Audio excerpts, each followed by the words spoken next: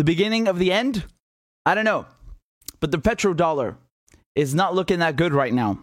Here's a breaking news. This is from the Wall Street Journal. Look at what the headline says. The headline reads, Saudi Arabia considers accepting yuan, the Chinese yuan, instead of dollars for Chinese oil sales. Talks between Riyadh and Beijing have accelerated as the Saudi unhappiness grows with Washington. So this is extraordinary. This is very significant. And again, for some of you, this might be very obvious why this matters. And of course, this is related to Ukraine. But I'm going to explain it anyway. I'm going to lay down the basics so there's no illusions as to what's going on.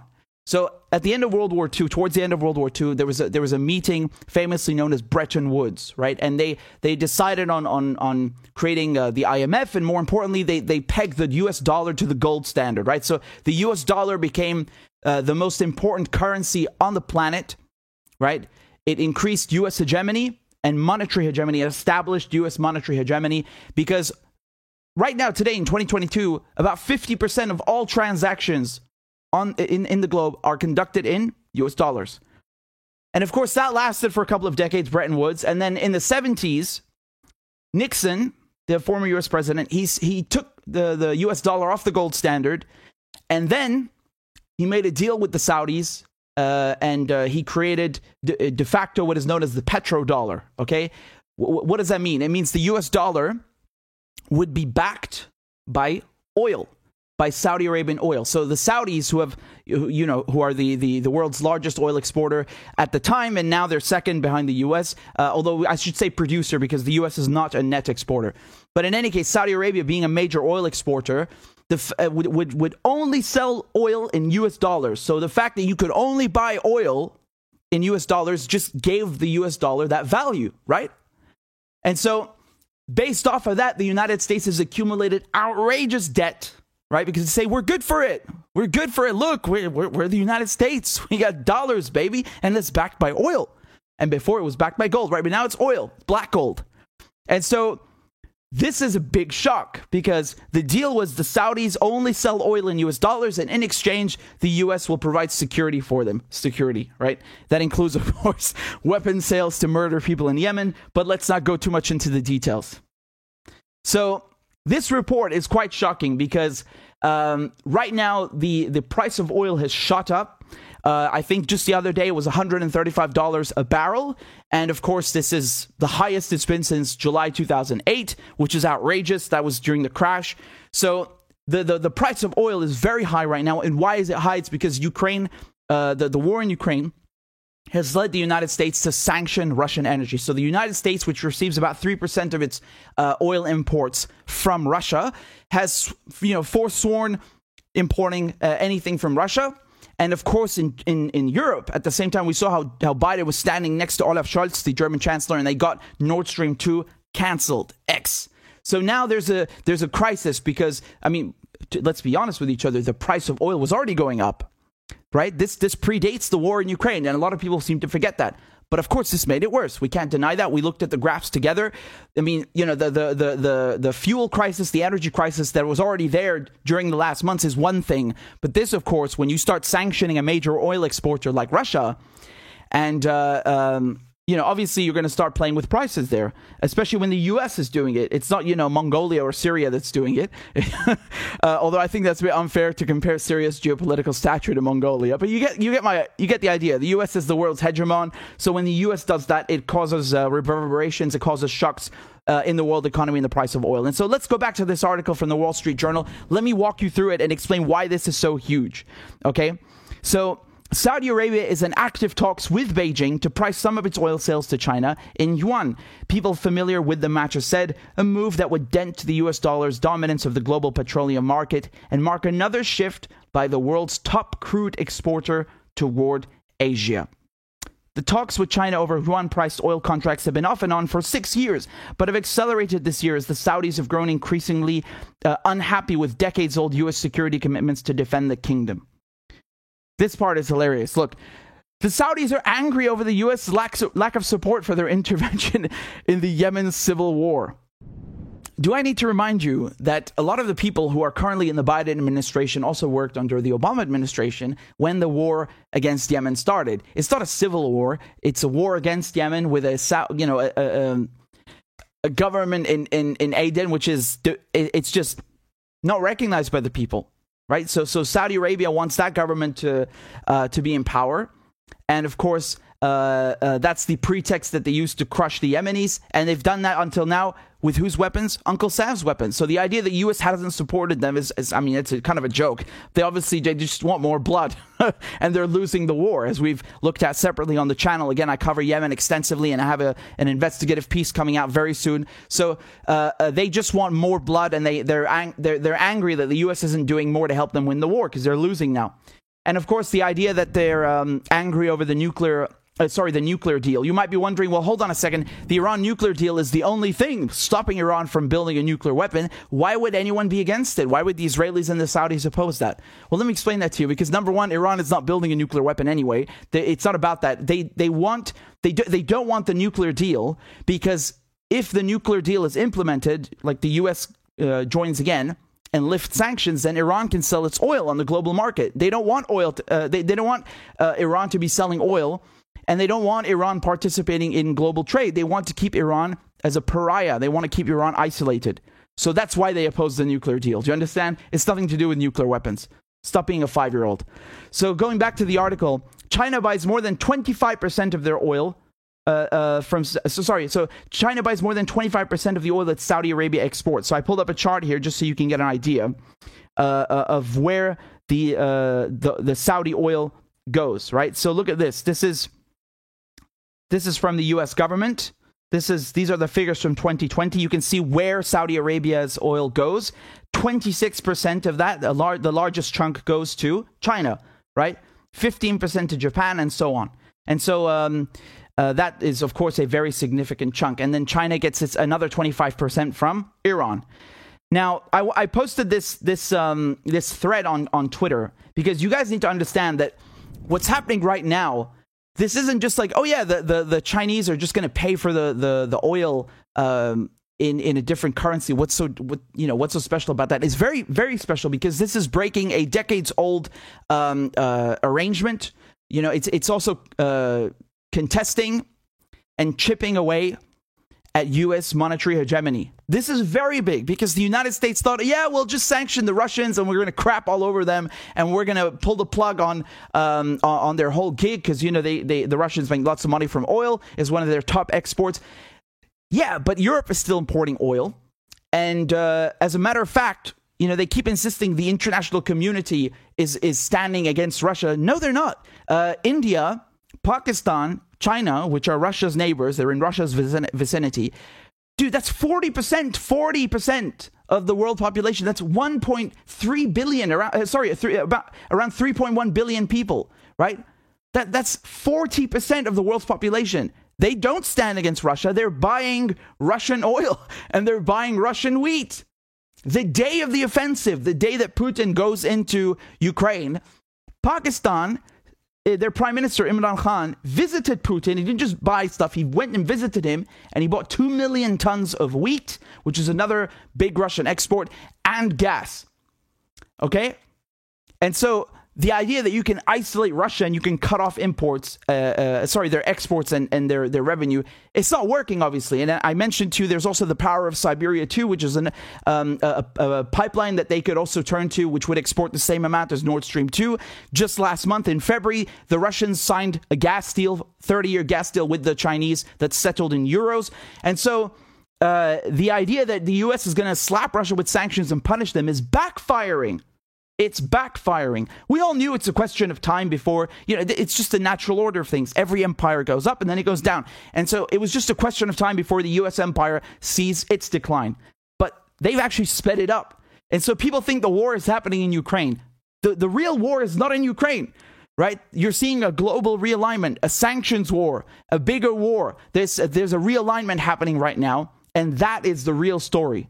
Again, I'm not trying to minimize the war in Ukraine, obviously, but I'm speaking figuratively, right? Figuratively speaking, the real war is happening outside of Ukraine, and Ukraine is the catalyst for the decline of the U.S. empire. It's speeding it up. And so right now, instead of China, Pakistan, India, and all these other countries getting on board with the U.S. and trying to isolate Russia, they're actually taking a second look, right? And they're thinking, you know what? We're not going to go along with what the U.S. is saying. We're going to keep Russia as a partner. Russia is the future. Eurasia is the future. China and the Belt and Road Initiative are the future. The Global South is the future. And people just don't want to get this. They think this is a joke. Oh, it's not a joke. It's not a joke. And the fact that Saudi Arabia is even considering, is even contemplating settling oil sales to the Chinese in yuan, I mean, that is incredible. That is incredible. And now, of course, people will say, yeah, but they threatened that in the past, and then it's just a tactic that they use to drive up the price and so on. Okay, but if it's not the only sign, I've pointed to many other things which show you that this is not just a question of Saudi Arabia and China. Is many countries that refuse to get on board, and this is very significant. This is very significant. I want to just continue the article, show you a bit more from here, right? So just to give you an idea of how this works. So they say in the Wall Street Journal, it would be a profound shift for Saudi Arabia to price even some of its roughly 6.2 million barrels a day of crude exports in anything other than dollars. The majority of global oil sales, so around 80% of global oil sales, are done in US dollars. And the Saudis have traded oil exclusively in dollars since 1974 in a deal with the Nixon administration that included security guarantees for the kingdom. China introduced yuan-priced oil contracts in 2018 as part of its efforts to make its currency tradable across the world. But they haven't made a dent in the dollar's dominance of the oil market. For China, using dollars has become a hazard, highlighted by U.S. sanctions on Iran over its nuclear program and on Russia in response to the Ukraine invasion, right? So this is also one of the other reasons, because China has significant ties with Russia and Iran, and the U.S. dollar is a big problem now because two of their closest allies, Iran and Russia, they're under U.S. sanctions. And the way sanctions works is, for example, if you are sanctioned, anyone who deals with you will also get punished. That's how it works. It's a domino effect. So that's their point here. They say China has stepped up its courtship of the Saudi kingdom. In recent years, China has helped Saudi Arabia build its own ballistic missiles. That's very big. Consulted on a nuclear program and begun investing in Crown Prince Mohammed bin Salman's pet projects such as NEOM, which is a futuristic city.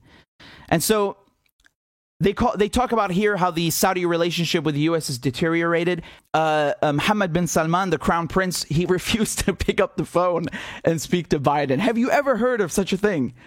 Have you ever heard of such a thing? That is really significant. I'm telling you, man, if you're a client state of the U.S., your poodle doesn't pick up the phone. Oh, this is a problem, man. This is a big problem. Ay. And it's not just him, it's the Emiratis as well. They didn't want to pick up the phone. Ay. And I got to tell you something else. Right now, I'm putting this into context again for you because people don't see the bigger picture. Right now, the Iran nuclear deal was days away from being finalized and brought back to life, and the U.S. getting back in the Iran nuclear deal and lifting the sanctions on Iran. It was days away from being finished. And the Russians, they stepped in and they're like, nope, we're not doing this until you give us a written guarantee that Iran is not going to be punished for dealing with us meaning the Russians, as you're sanctioning Russia over Ukraine, right? Because like I told you, sanctions work like dominoes. And so they just threw this random idea in. And, what does that achieve? That means that Iranian oil is still not back on the global market. They still have to sell it black. They have to sell on the black market.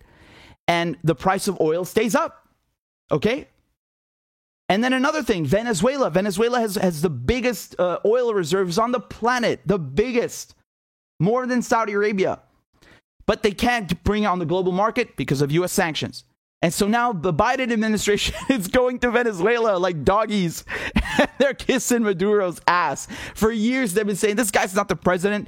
Guaido is the president. As a matter of fact, they're still saying that, which is absurd. Just the other day, Ned Price, the State Department spokesperson, he's still insisting Guaido's the president. Like, these guys, they're such clowns. But they don't speak to Guaido, of course, because he's not in charge. Right? He's a puppet. They go to the real Don. They go to the Padre. They go to the big guy who's in charge, and that is Maduro. he's the president. That's why. And so they have talking to him to get Venezuelan oil. So they're begging the Saudis to produce more oil. They're begging the Emiratis to produce more oil. The U.S. is begging Maduro to bring back his oil. They're begging for the Iran nuclear deal to be revived all of a sudden. Why? All because they wanted to sanction Russia, and they've sent the price of oil even higher than it already was during the last months. Wow. Well done. And so the response to that hasn't been, okay, let's all jump behind the U.S. and support the U.S. position. The response from that has been, you guys are actually idiots. We're going to continue trading with Russia, and we're not going to treat Russia as a pariah. And just to further prove my point, do you know what India did? In the last 24 hours, just bought 3 million barrels. From who? Who do you think they bought the oil from? From Russia. Indian Oil Corporation buys 3 million barrels of Russian crude oil at a discount. At a discount of 20 to 25%. And here's the sweetest part. The payment is in rupees. It's in rupees. It's not even dollars. It's rupees. Oh my God. You love to see it, man. If I'm in the Treasury right now, if I'm in the U.S. Treasury, I'm shitting my pants. I'm quitting. I'm leaving to the next planet. I'm jumping ship. This is so embarrassing. Oh my God. Like this is the stuff that you wouldn't even dream of like a year ago. Unheard of. Like, what are you talking about? You're going to buy oil in rupees? What? Or Chinese yuan? Who does that? Oh, it's happening, baby. It's happening right now. Look, look and enjoy it. This is the fall of the U.S. empire, man. And I'm telling you, it might not be that fast, but this is pretty fast. And it's definitely been accelerated by these sanctions against Russia. They've backfired. This is what I was talking about when they're shooting themselves in the foot. You love to see it, man. Again, doesn't mean Russia is perfect and we like what Russia's doing. But the bully is getting taught a lesson. Is being given a taste of their own medicine. The bully on the block. Do you understand? This is really, honestly, it's funny. It's so funny. It's really funny. Wow. At a discount. So again, right now, the price of crude, the last I checked a few hours ago, was about $110 or $100 a barrel. And so if you're doing a 20% discount, that brings it down, or 25%, it could be around, $70 a barrel. That's very good. That brings it back around to the price that it was a few months ago, right? Not bad. A discount. So not only are the Indians getting that oil, they're getting it even cheaper. And people think that they can just, get Russia's neighbors to abandon a strong neighbor and trading partner. You're sorely mistaken. And you see tweets like this from these obnoxious liberals. I don't even know who the hell this person is, but it's your typical blue check mark. And they say, quote, if India buys Russian crude oil, India should expect to be sanctioned by the United States. And believe me, that won't work out so well for India's economy. Right now, you're either with us or you're against us. Simple. Well, guess what? They ain't with you. I think that was pretty clear. India is not with you. Nope. They just bought 3 million barrels. And the other day at the United Nations, when they had in the General Assembly, they had a resolution to condemn Russia. What happened? In Iran, Iraq, South Africa, China, Pakistan, India, so, half the planet, they refused to condemn the Russians. They didn't vote yes or no. They just abstained because they know where their bread is buttered. And Turkey's the same thing. Turkey's saying we're not going to put sanctions on Russia, even though Turkey is what? What is Turkey? A NATO country, right? So that is very significant. That is very significant. Look at this headline over here. Turkey rules out sanctioning Russia, citing risk to economy. Exactly, because they're not stupid. They get a large chunk of their gas from Russia, and they know that sanctioning Russia is a death sentence. That's what an idiot would do. That's why the Europeans have refrained from really banning oil and gas from the Russians, because if Europe does that, Europe's going to freeze. The Americans can afford to do that because they're getting their oil from, they're getting 3% from Russia, but they're getting another chunk of it. They're getting from who? Saudi Arabia, of course. And this is why the United States is not an exporter of oil, even though it's the top producer, because the United States consumes so much oil, even though it produces more than anyone else, it still needs to import just to keep up. And the way the market works, by attacking Russian crude and gas, you've sent the prices up. And again, look at this chart. This is, again, it's a few years old. So, and consider again that this is 2017, but it was before Trump, put sanctions back on Iran. So you can see, where does Iran send its oil? Again, a quarter of that, a good chunk of it, is to China and India. So, you have these countries from the global south who have had enough of being crapped all over. You can't sanction everybody, because there's a point, you reach a point where it starts backfiring. And guess what? Uncle Sam just got there. Take a look at the speech from Russia's foreign minister, Lavrov. Take a look at what he says just a few days ago. My first question is, the USA bans import of Russian oil and gas. What is the Russian oil politics with Europe? And second question is about the sanctions. How Russia is reacting to the sanctions from different companies and countries? Ну, я, по-моему, уже касался этого вопроса, как мы будем выходить. Вот мне, по-моему, задавала коллега ваша, я ответил, что мы решим эту проблему, причем решим ее так, чтобы больше никогда, никоим образом не зависеть от западных партнеров, будь то правительство или будь то компании, которые совсем не руководствуются интересами своего бизнеса, а стали инструментом политической агрессии.